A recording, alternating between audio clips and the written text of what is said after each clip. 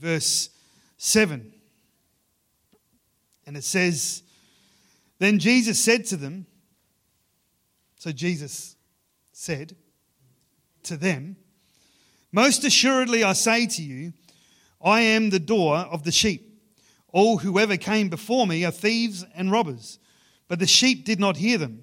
I am the door. If anyone enters by me, he will be saved and will go in and find pasture. The thief does not come except to steal, to kill, and to destroy. I have come that they may have life, and they may have it more abundantly. I am the good shepherd.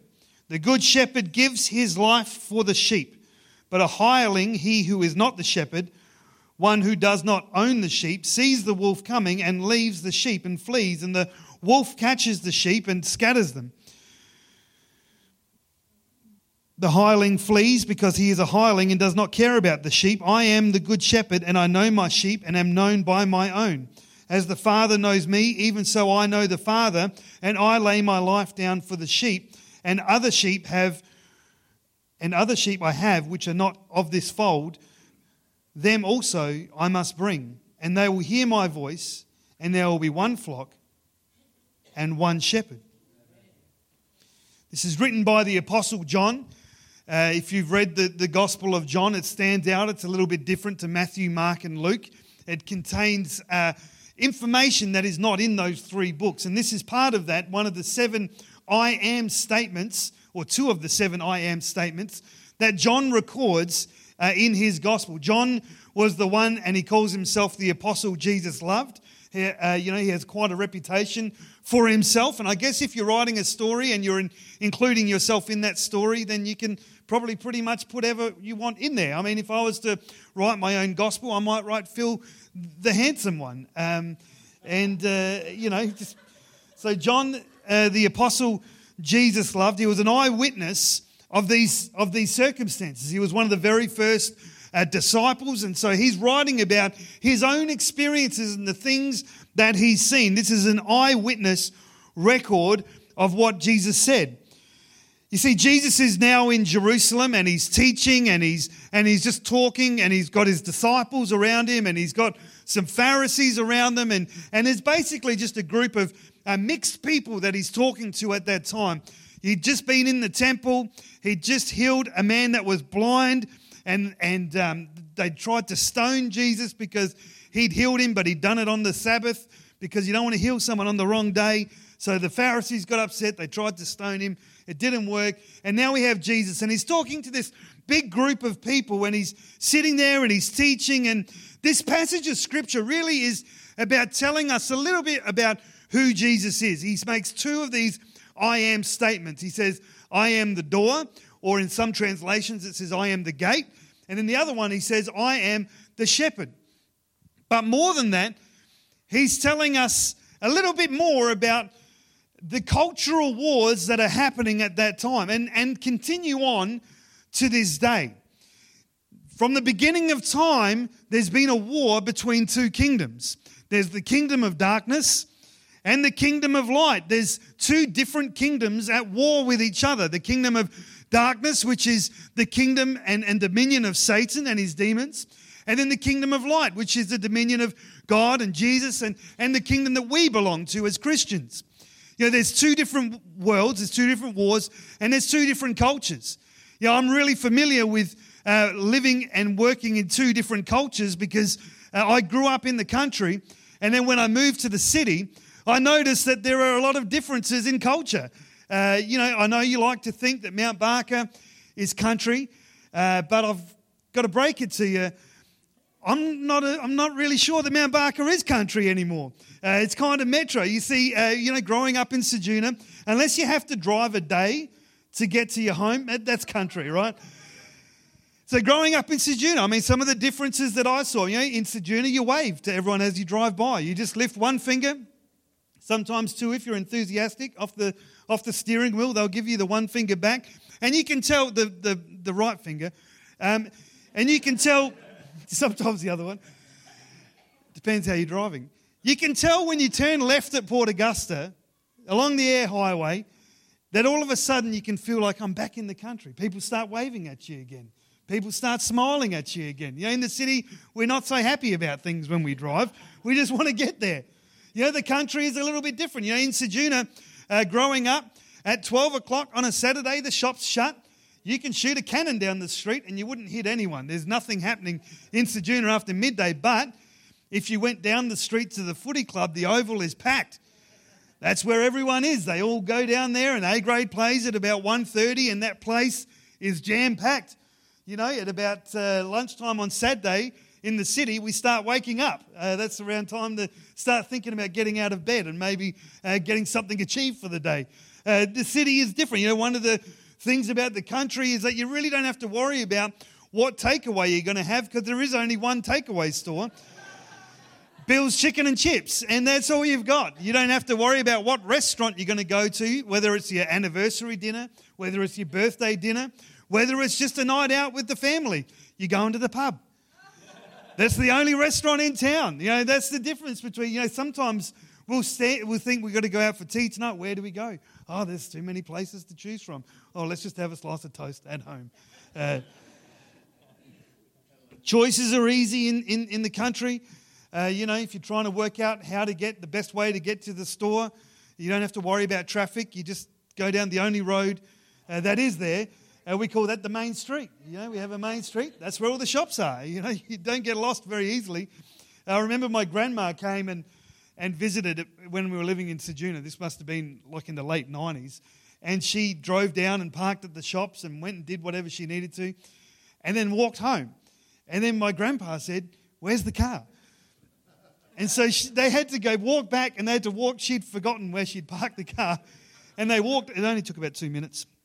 There's not many cars there, so it's fine. There's cultural differences between the city and the country, but there's cultural differences between the kingdom of darkness and the kingdom of light. The kingdom of darkness is defined by theft, by death, and by destruction. The kingdom of darkness wants to take everything from you. The devil's sole ambition is to steal, to kill, and destroy. He wants to take your wealth. He wants to take your happiness. He wants to take your peace. He wants to take your hope. He wants to come against your family, your job, your bank balance, and the devil will keep coming at you. You see, this scripture says the devil comes. It doesn't say the devil did come or will come. The devil comes, and he keeps coming. Like the waves keep coming in the ocean. The devil comes to steal, to kill, and to destroy. He keeps coming because that's who he is. You see, John 8:44 says, Jesus says of the devil, he was a murderer from the beginning. He has always hated the truth because there is no truth in him. When he lies, it's consistent with his character, for he is a liar, and he is the father of lies. He's not just someone who's misunderstood, that maybe with a bit of counselling could walk a better path in life. To his very core and his very essence, he is evil. He is a killer. He's destruction. I was going to say personified, but that's not the right word because he's not a person. He is to his core. He can't stop being evil just as much as I can't stop being human, because it is who I am and it is who he is. The kingdom of darkness not only wants to take everything from you, it wants to kill you, not just physically. Yes, he does physically want to see us killed, but he wants to destroy us spiritually. He wants to see us destroyed spiritually. He comes up against us and he wants to see our soul with him in the lake of fire for eternity. This is good news. Is everyone happy that I'm here today sharing you about the devil? This is fantastic. We don't like to talk about the devil, but sometimes we need to know that the devil has schemes, that the devil has plans. The kingdom of darkness comes up against, it collides, it clashes with the kingdom of light. Jesus tells us that the thief comes to steal, to kill, and destroy. But Jesus says, I came that she might have life and life abundantly. Jesus doesn't just keep coming, but he is here. He is present. He doesn't come as the devil comes, like a wave at the beach. Jesus came. He is here. He is present with us. He is our rock. He is our foundation. And we build our house on the rock so that when the waves do come, that the house will stand. Jesus tells us that he's come to give us life and life more abundantly. That's probably better translated as super abundance.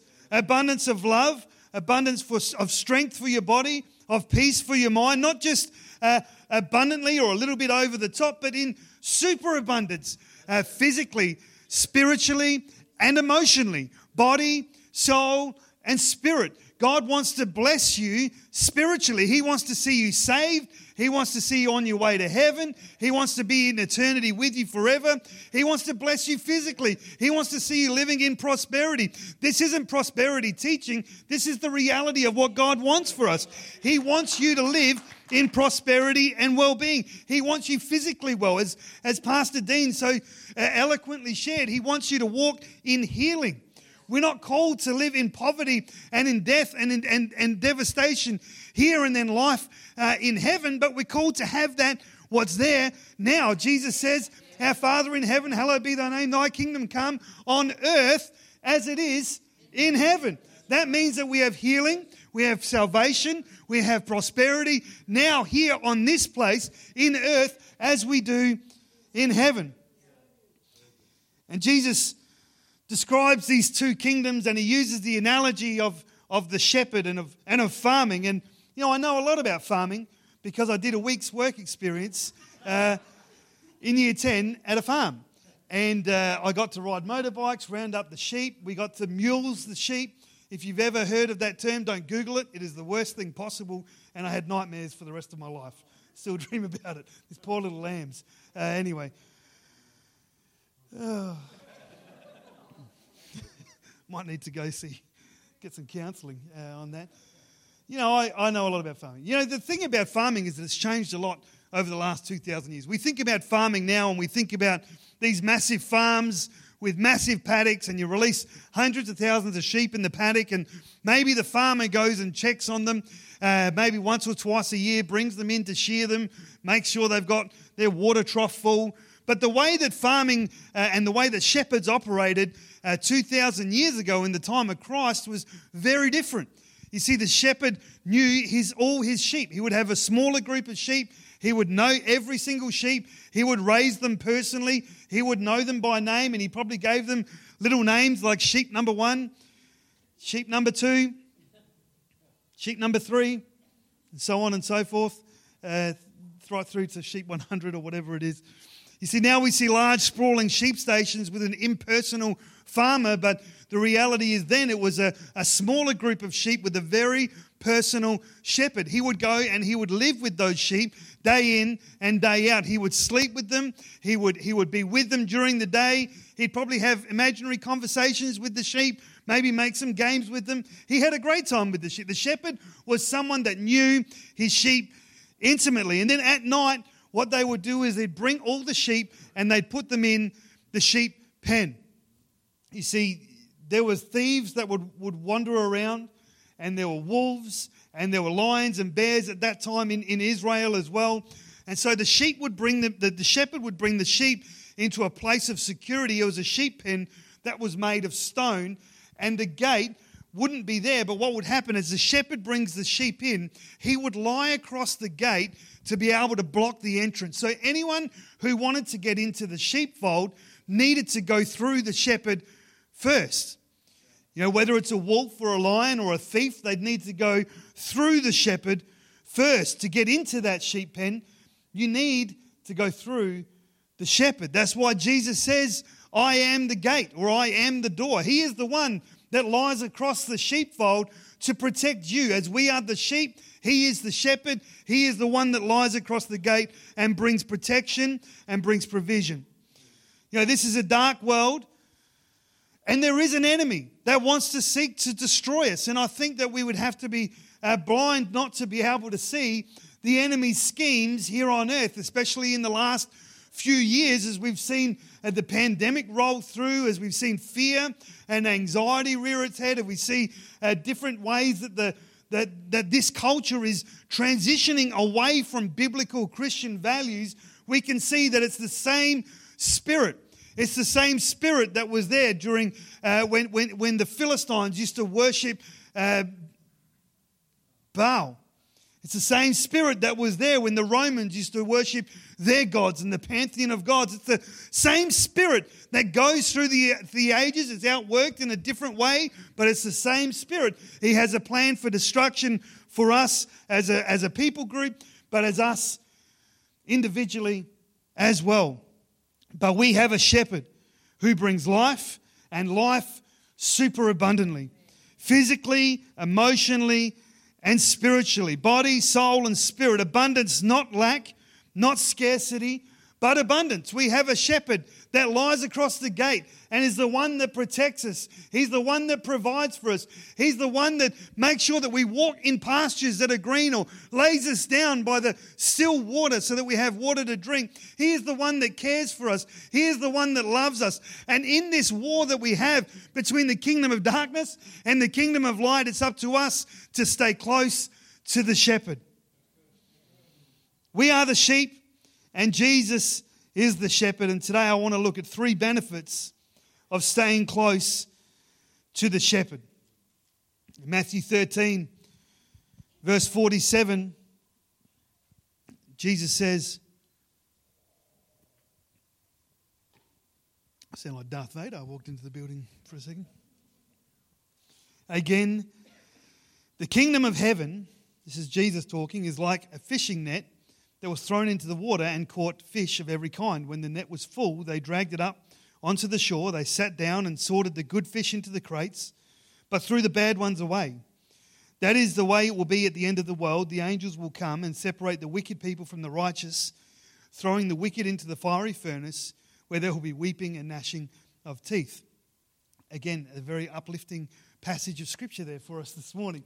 But the reality is sometimes that we forget and we live our life with forgetting that we need to have an eternity mindset. We need to have an eternal mindset. The reality is that as much as there's a kingdom of darkness and a kingdom of light, there is a heaven and there is a hell. There is a very real heaven and there is a very real hell. Sometimes we forget that hell is a real place. It's not something that's imaginary. It's not something that we've concocted. This is something that Jesus talked about, and it is a biblical doctrine. It is a place of eternal torment. It's a place of eternal pain and suffering. It's a place separate from God, separate from His love, separate from His joy, separate from His peace, separate from His goodness and faithfulness. Hell is a very real place, and we need to know that in our life, as much as we live our life physically here on earth, there is a destination that we go to once we leave this life, and we need to make a decision about where am I going to go? Am I going to go to hell or am I going to go to heaven? And sometimes we don't talk about these things, but today I guess I am. So here we go. As much as there is a real hell, there is also a real heaven.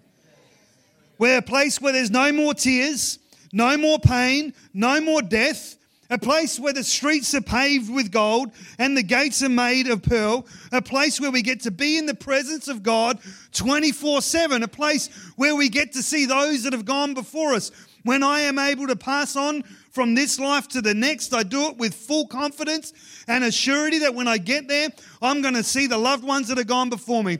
I'm going to see my grandma and my grandpa. I'm going to see my cousin. I'm going to see all my friends that have gone before me. We know that God is a good God. We know that God desires to give us superabundance here. How much more so does He want to give us superabundance in the next life in heaven? As much as hell is a real place, heaven is a real place, a place of eternal love, eternal peace, eternal joy. John tells us in his Revelation in chapter 21, he says, "Now I saw a new heaven and a new earth, for the first heaven and the first earth passed away. Then I, John, saw the holy city, New Jerusalem, coming down out of heaven from God, prepared as a bride adorned for her husband. And I heard a loud voice from heaven saying, 'Behold, the tabernacle of God is with men, and He will dwell with them, and they will be His people. God himself will be with them and be their God, and God will wipe away every tear from their eyes. There shall be no more death, no more sorrow, no more crying. There shall be no more pain, and the former things have passed away. Then he who sat on the throne said, Behold, I make all things new. This morning we worship a God who wants to give us newness. He wants to take away our tears. He wants to take away our suffering. He wants to take away our pain. We are a God that wants to live with us forever. He wants to give us life and life in abundance. We live in a world, though, that says there's many ways to God. We live in a world that says if you believe that, then that's okay for you, and you do you and I'll do me. We live in a world where people think that if I do just enough good things in this life, that maybe it'll balance out all of the bad things in my life, and God will get there and he'll look at the scales and go, yeah, you've been a good person, so you get to come into heaven. But the reality is our salvation isn't dependent on the good works that we've done. Our dependence is dependent on the death, burial, and resurrection of Jesus Christ, and our belief in him by grace. Through faith you have been saved. That not of works. It's a gift of God. So today we stand here and we know that it doesn't matter if I mess up in one situation or if I do really well in another situation. My desire is to be better and be as good as I can.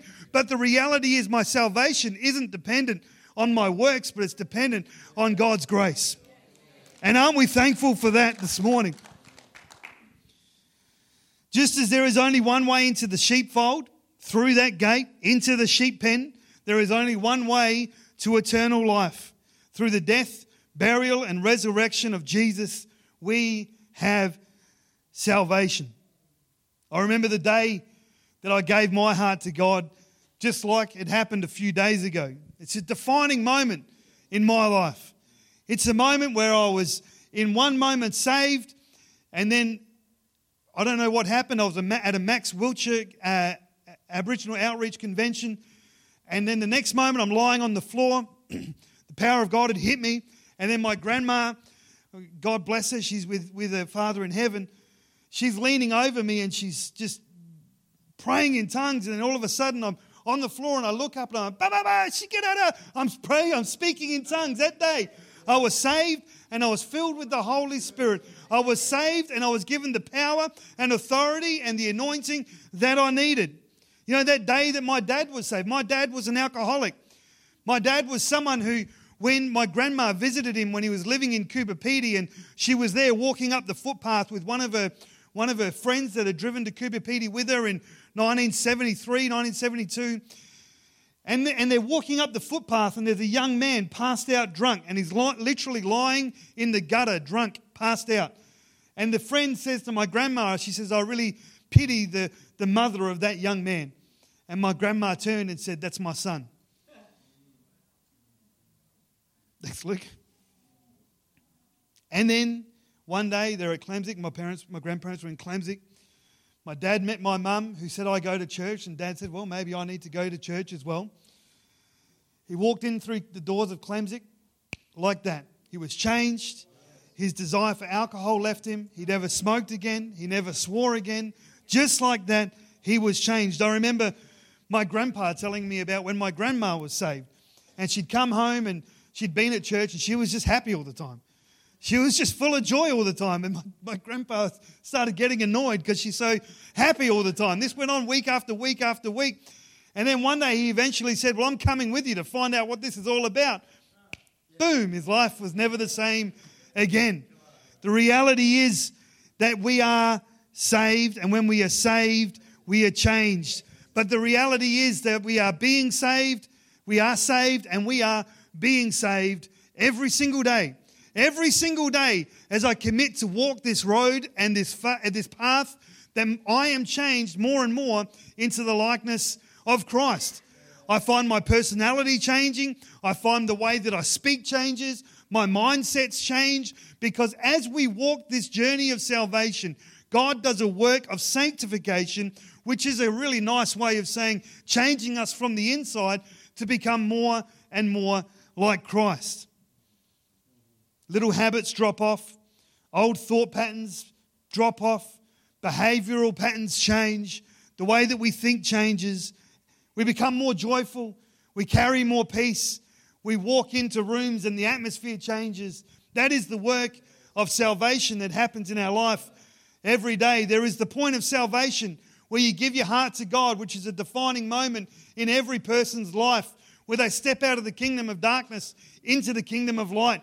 That is the point of salvation. But the reality is that we are all being saved every single day as the Holy Spirit does His work inside of us.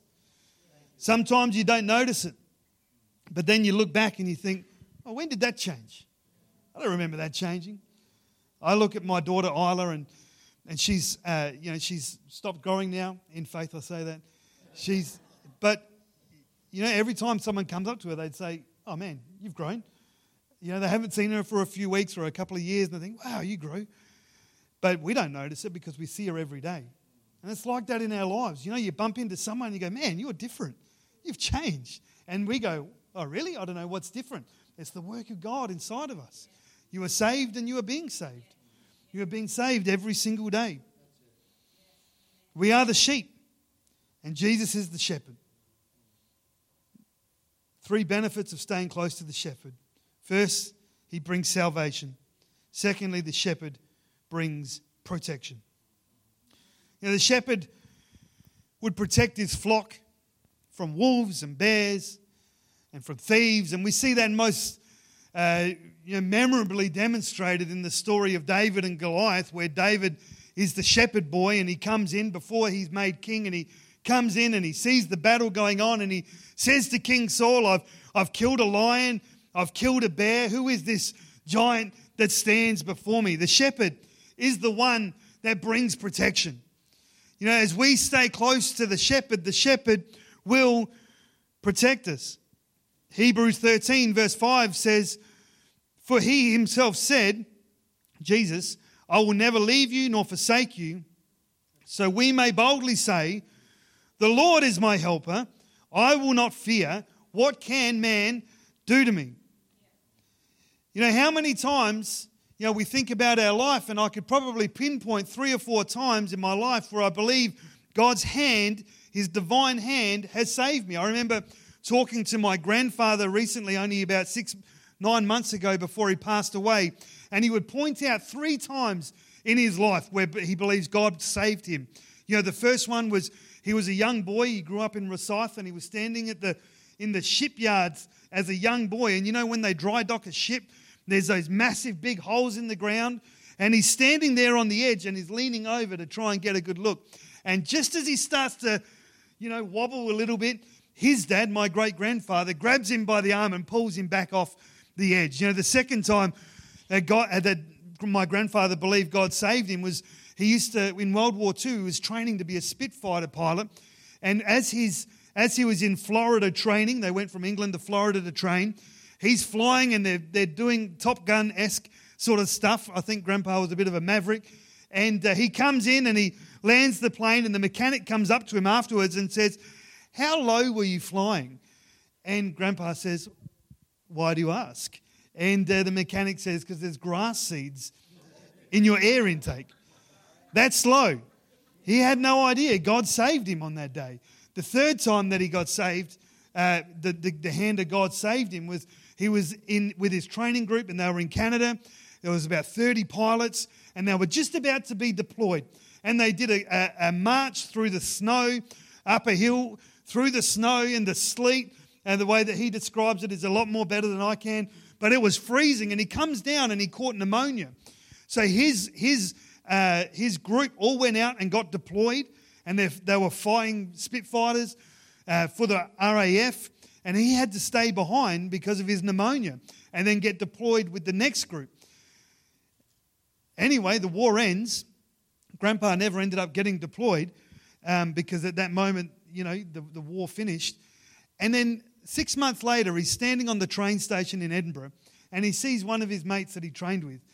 And he goes up to him, one of his squadron, and he says, "Hey, it's good to see you." And I don't know what this guy's name was, but let's call him Tom. He says, "Yeah, it's great to see you, Ian." He said, and Ian says, my grandpa says, "Well, what happened to this guy? Oh, no, he didn't make it. What happened to this guy? Oh, no, he didn't make it. And he went through and listed all 30 guys from the squadron, and not one of them survived the war.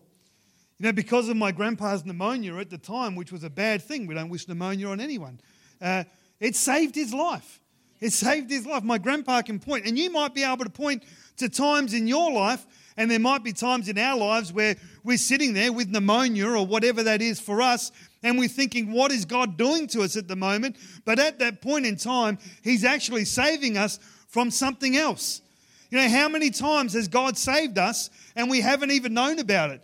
How many times have we been in a rush? We get stopped at a red light and we think, God, what's going on? I need green lights. You know, I want the God that gives me green lights all the way down North Terrace. And we're sitting there and we don't know that red light is actually saving us from a drunk driver. How many times has God protected us and we haven't even known about it? That little whisper in your mind and in your ear that says, not to me, but maybe to some of you, don't forget to go in and turn off your hair straightener. How many times has God whispered something in our ear that has saved us or maybe saved us from destruction? That whisper that tells you, no, that's not right. Maybe you should get that checked by the doctor. You know, how many times has God saved us? You know, the battles that we don't know about that are being fought in the heavenlies. You know, there is maybe the spirit of gossip or the spirit of control that tries to come against you or come against this church to ruin you and your reputation. The spirit of poverty that wants to keep you broke. The spirit of depression and anxiety. And God is always just batting them away, batting them away. The Lord is the one that does the fighting. The shepherd is our protector. And it's our job to stay near to Him. You know, I remember when Sarah and I, we were newly married. We would have been, maybe 24 or 25, and we did our big international trip. We went to Paris. I thought you probably thought I was going to say Kangaroo Island or something. No, we went to Paris. We spent a week in Paris and then a couple of weeks in the United Kingdom and got to visit family and people that I'd never met. But I remember getting off the plane in Paris at 5:30 in the morning. We caught the train to what they call the Gare du Nord, which is the northern train station. It's amazing how they came up with that name. And it's the train station in the north of the city. And we get off the train, and we're just trying to catch a bus to our B&B. And no, we didn't speak the language. No one understood us. It was completely foreign. You know, no one could help us. No one could talk to us. And we ended up fumbling our way and finding the right bus stop. And we ended up getting on the bus, and it was going in the wrong direction. We didn't realize at the time. And then at the end, we get to the end of the bus line, and we're just sitting there with our luggage, not having slept for 2 days. And the bus driver comes up to us. He doesn't speak a word of English, and she's saying, "Excusez-moi, monsieur, parlez-vous?" I don't know, just speaking her French to us. And we're like, we don't know what we're doing. We have no idea. We were just like deer in a headlight. And then this lady saw us in our confusion and jumped on the bus and was able to translate for us. You know, we were walking around Paris, and we were the next day, and we were walking around, you know, visiting all the sites. And it's the first time I've really left South Australia. And I'm in a foreign place. I'm in this place that I just didn't speak the language. And I began to feel after a couple of days a little bit like insecure. What if something happens to us over here? I don't know the hospitals. There's no Medicare here. I don't know, what would I do if I needed to go to the police, you know? And I started to get a little bit worrying. And then one day we were walking by, and I saw the Australian consulate. And I saw the coat of arms with the emu and the kangaroo. And, you know, I didn't go in or I didn't do anything, but immediately I felt at peace. Immediately I knew that if anything was to go wrong, if anything was to happen to me, I could go there. That's the Australian consulate. I got my passport. They'll look after me, in theory, in hope. You know, they'd protect me. And it's the same with us in our walk for God. We need to feel safe and secure. We need to stay close to the shepherd in the same way that seeing that Australian consulate gave me peace. Being and walking alongside the shepherd and staying close to the shepherd will give you peace, and it will give you protection. David says in Psalm 18 verse 1, "I will love you, O Lord, my strength. The Lord is my rock and my fortress and my deliverer. My God, my strength, in whom I will trust, my shield and the horn of my salvation, my stronghold. I will call upon the Lord who is worthy to be praised. So shall I be saved from my enemies. Sometimes we live our lives in such a way that it puts distance between us and the shepherd. We look at things online that we shouldn't be looking at. We entertain relationships that we shouldn't be entertaining. We spend money in a way that we shouldn't be spending money. We live outside of the kingdom rules and parameters and the culture that is set. Sometimes we stop coming to church. We stop reading. We stop reading the Word of God. We stop praying and we begin to live our life away from the shepherd. But we need to come back and live close to the shepherd. In the shepherd there is salvation, and in the shepherd there is protection. We need to stay close to the shepherd. We need to be praying regularly. We need to be in church regularly. We need to be listening to worship when we drive rather than 5AA. Sorry, Ryan. Every now and then maybe you can switch on and listen to the radio. But one of the things I love and my kids don't love is I love listening to worship everywhere I drive. And I've got 1996 By Your Side, the best Hillsong album ever created. I've got an album by the guy by the name of Terry McCallum. Has anyone ever heard of Terry McCallum? I just drive along and I just sing and I just worship God even when I don't feel like it, and it fills my spirit. It draws me closer to God. We need to stay close to the shepherd. And I'm going to finish up in just a moment. So Luke, if you could join me, that would be fantastic. You are the sheep. We are the sheep. He is the shepherd. He brings salvation, he brings protection, and he also brings provision. Jesus says in John 10 verse 9, I am the door. If anyone enters by me, he will be saved, and he will go in and out and find pasture. If we stay close to the shepherd, he leads us to new pastures. He supplies all that we need. How many times have you been driving in the country and there's a massive paddock full of green grass, and then there's one sheep that's got his head through the fence, and he's sticking his head through the fence trying to get to the grass on the other side. The sheep thinks that he knows better and he thinks that he can find the grass that's better on the other side, but the reality is the shepherd knows the best pasture for the sheep. So too does Jesus guide our ways and guide our paths. He is our provider. Matthew 6, Jesus says in verse 25, therefore I say to you, don't worry about your life, what you will eat or what you will drink, nor about your body, what you will put on. Is not life more than food, and the body more than clothing? Look at the birds of the air, for they neither sow nor they reap, nor gather into barns, yet your heavenly Father feeds them. Therefore, don't worry, saying, what shall we eat? What shall we drink? What shall we wear? How will I pay my school fees? How will I pay the electricity bill? How will I get my car serviced? For after all these things the Gentiles seek, for your heavenly Father knows the things that you need. But seek first the kingdom of God and his righteousness, and all these things shall be added to you. Sometimes we take upon ourselves to be our provider, and we move over here worrying about what job we need to get, or what course I need to study, or what do I need to do to make sure I'm the provider. I remember clearly there was a moment when we were married, and we were lying in bed one night, the kids were asleep, and there was a bang outside. And I remember thinking at that point, I am now the dad. I'm the one that has to investigate the bang. There's no... if I called my dad, he'd have to drive 9 hours just to be able to come and investigate it, all the while I lie there petrified. There's a moment when you realise that I am the provider. I carry the weight of that for my family. I am the protector. And that can cause us some worry, and it can cause us some concern, and I start to think about, what do I need to do? What extra credit card do I need to take out? What personal loan do I need to get? What job promotion do I need to work and fight for? And all the time that we pursue the things that would provide for our family and provide and make us the person that can protect and provide, we're moving away from the shepherd. You see, the shepherd is the one that will lead you by still waters. The shepherd is the one that will lead you to the pastures that you need. Our job, although it is wise to be able to continue to look for the things that will advance us and make us more Christ-like, we need to take responsibility for our family dads. We need to be responsible parents, but we need to remember to stay close to the shepherd. The shepherd is the one that will lead us. The shepherd is the one that will guide us. You know, ultimately, yes, I am the provider, but Jesus is my provider.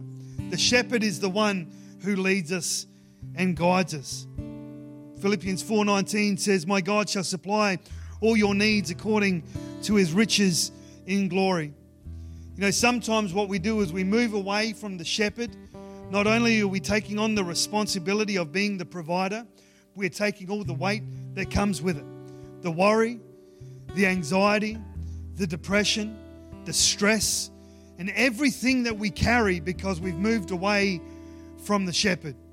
You know, I believe that when you walk with the shepherd, and what Jesus tells us is that he is our provider, and as we walk close to the shepherd, he lifts our worry, he lifts those burdens of anxiety, and he becomes the provider.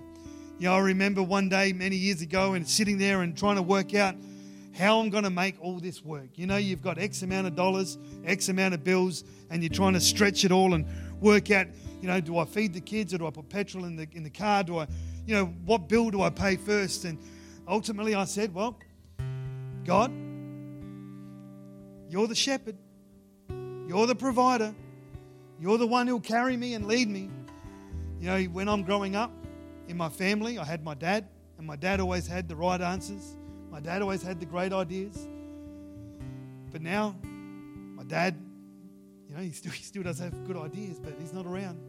He's in Ceduna. You know, I'm a man. I'm someone who carries, you know, I'm a man, or we're a woman of God. We're people with responsibility, but the reality is that God is our provider. He is our shepherd. He is always there for us. And when you get to a point where worry and anxiety begins to take over, maybe it's time for us to step back into the presence of the shepherd, to step back close to him, because he is good. He is a good father. He will watch over you. He will protect you. He will lead you, and he will guide you. You know, this morning, with every head bowed and every eye closed across this place, I've been talking about salvation. I talked about heaven and hell, and you might be here today and you don't know whether you're going to heaven or whether you're going to hell, whether you are saved, walking in the grace of God. You may not know what your future holds, but today I want to pray for you, and so that you would know beyond a shadow of a doubt that you are saved and you're on your way to heaven. If that's you this morning, maybe you've never been saved, maybe you've never been in a relationship with God, or maybe you once were and you've walked away. With every head bowed and every eyes closed in this place, I want to give you an opportunity to meet your Creator. I want to pray for you and lead you in a prayer. We're not going to do anything weird, not going to do anything too wonderful. We're just going to pray together. But to know who I'm praying for this morning, would you do me a favor and just lift your hand high? Would you lift your hand high to the sky so I know who I'm praying for? Is there anyone here this morning, as I look across this place, from the left to the right,